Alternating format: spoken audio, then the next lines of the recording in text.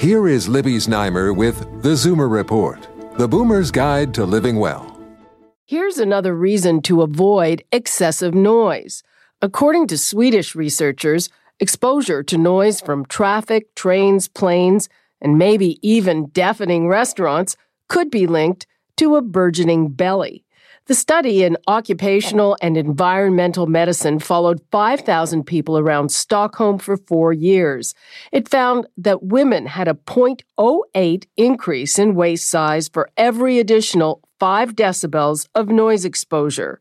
For the men, the increase was 0.06 inches, and the risk of a larger waist size rose with the number of sources of noise someone was exposed to at the same time. The scientists speculate that long-term exposure to noise, especially from traffic, may affect our metabolism and lead to abdominal obesity. That's because noise is stressful, and stress can alter levels of hormones which influence where in the body excess calories are deposited.